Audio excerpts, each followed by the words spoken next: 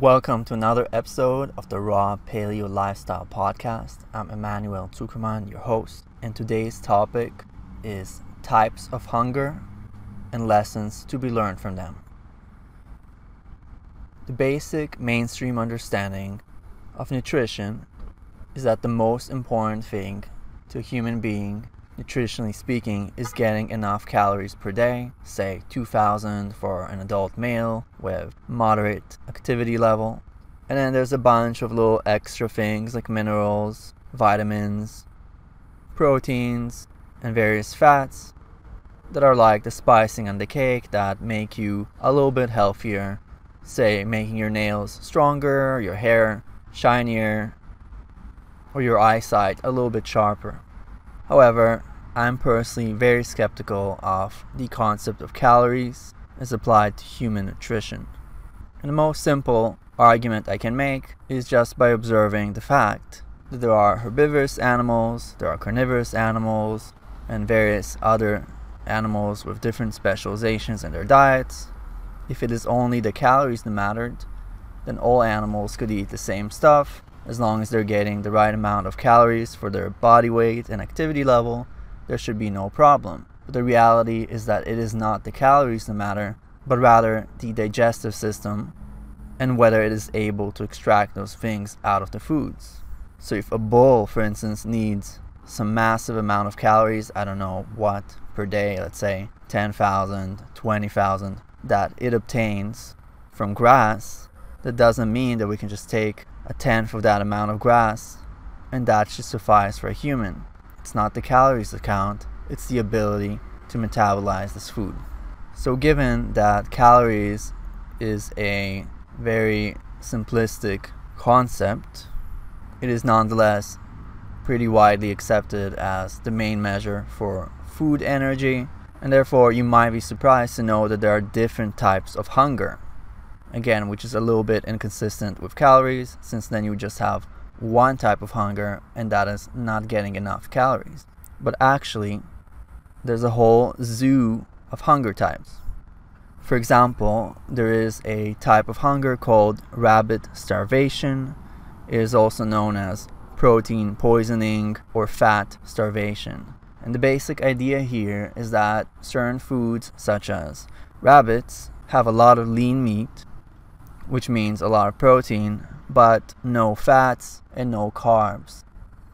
And as a result, if a human subsists solely on rabbits for a long amount of time, they eventually experience rabbit starvation, aka protein poisoning, aka fat starvation, and it doesn't matter how much rabbit they stuff themselves with, they are starving and eventually they die. There's also a sort of meat hunger out there. This is a concept from an Amazonian tribe where they distinguish two types of hunger. One is just overall hunger, like my stomach is empty, I need food now, and a meat hunger, which means you're just not getting meat.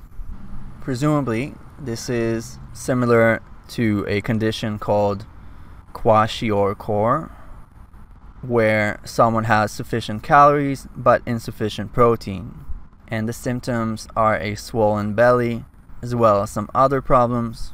And this condition is rare in the developed countries, but unfortunately quite frequent in developing countries. And there's also a type of hunger which is called marasmus, and that's a general malnutrition, basically emaciation, when someone is just withering away due to a lack of food.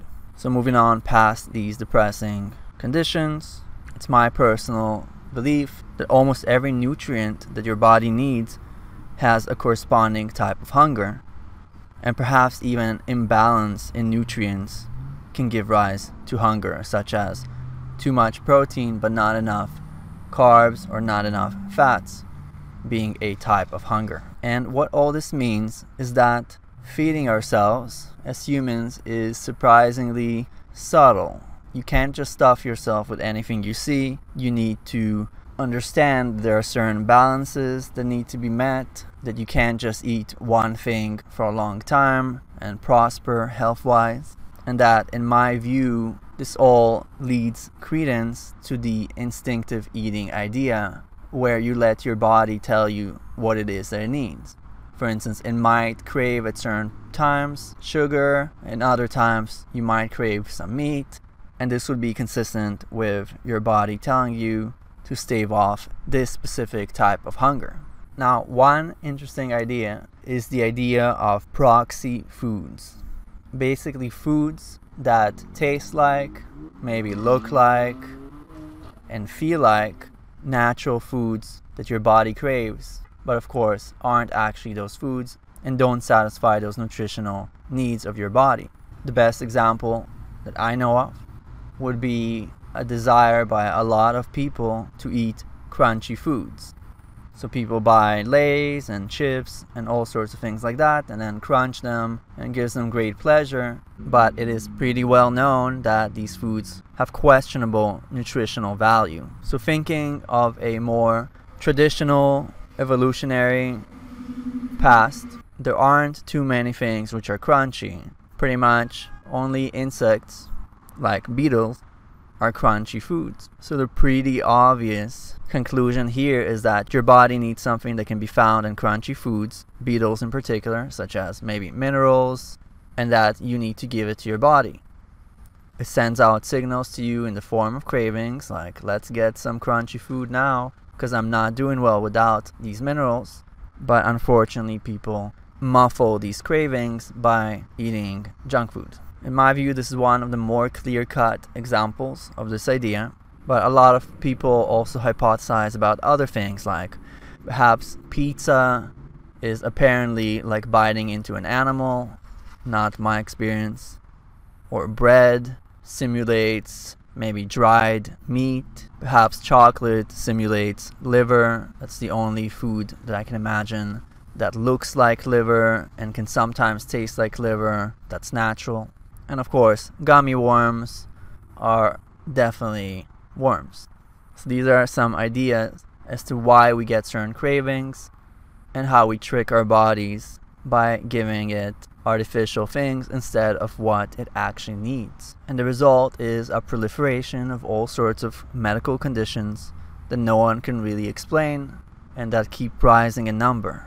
Going back to the idea that calories aren't everything, this actually has a lot of implications for our understanding of division of labor. So usually when I see papers discussing women's roles as foragers and men's roles as hunters in the past, the scientists look at it in terms of calories, and somehow they manage to calculate that both sides produce about the same calories, and then they conclude that the hunters are simply whimsical, they like to have more fun, despite the fact that obviously hunting game like wild boar, mammoths, alligators, and so on and so forth is extremely dangerous, and that this would be contrary to evolution. They somehow conclude that the two are of equal value. But if you understand that there are different types of hunger and that different foods provide different nutritional value, such as meats being a requirement for fertility, then you understand that it's not just a whimsical thing and that picking berries does not have the same value as bagging an elk, even if the calories seem to be the same. I've already mentioned that I don't respect the theory of calories. There's a clear importance to getting those certain foods. The same thing applies not only to our ancestors, the hunter and gatherers, but also to chimps. Male chimps organize hunts. Sometimes females participate, but less so, and they go after colobus monkeys. These colobus monkeys can be dangerous. They bite, they run away. This is much harder to hunt than it is to get figs from a tree. And then once the hunt is complete, the whole tribe of chimps tries to get some meat. There's begging, the females come in there, there's favors being exchanged and all sorts of politics. But the point is, if there's so much of a commotion over a hunt, it's not a whimsical thing. It's important. And in fact, it's how you have fertility, which is ultimately the most important thing for biological organisms.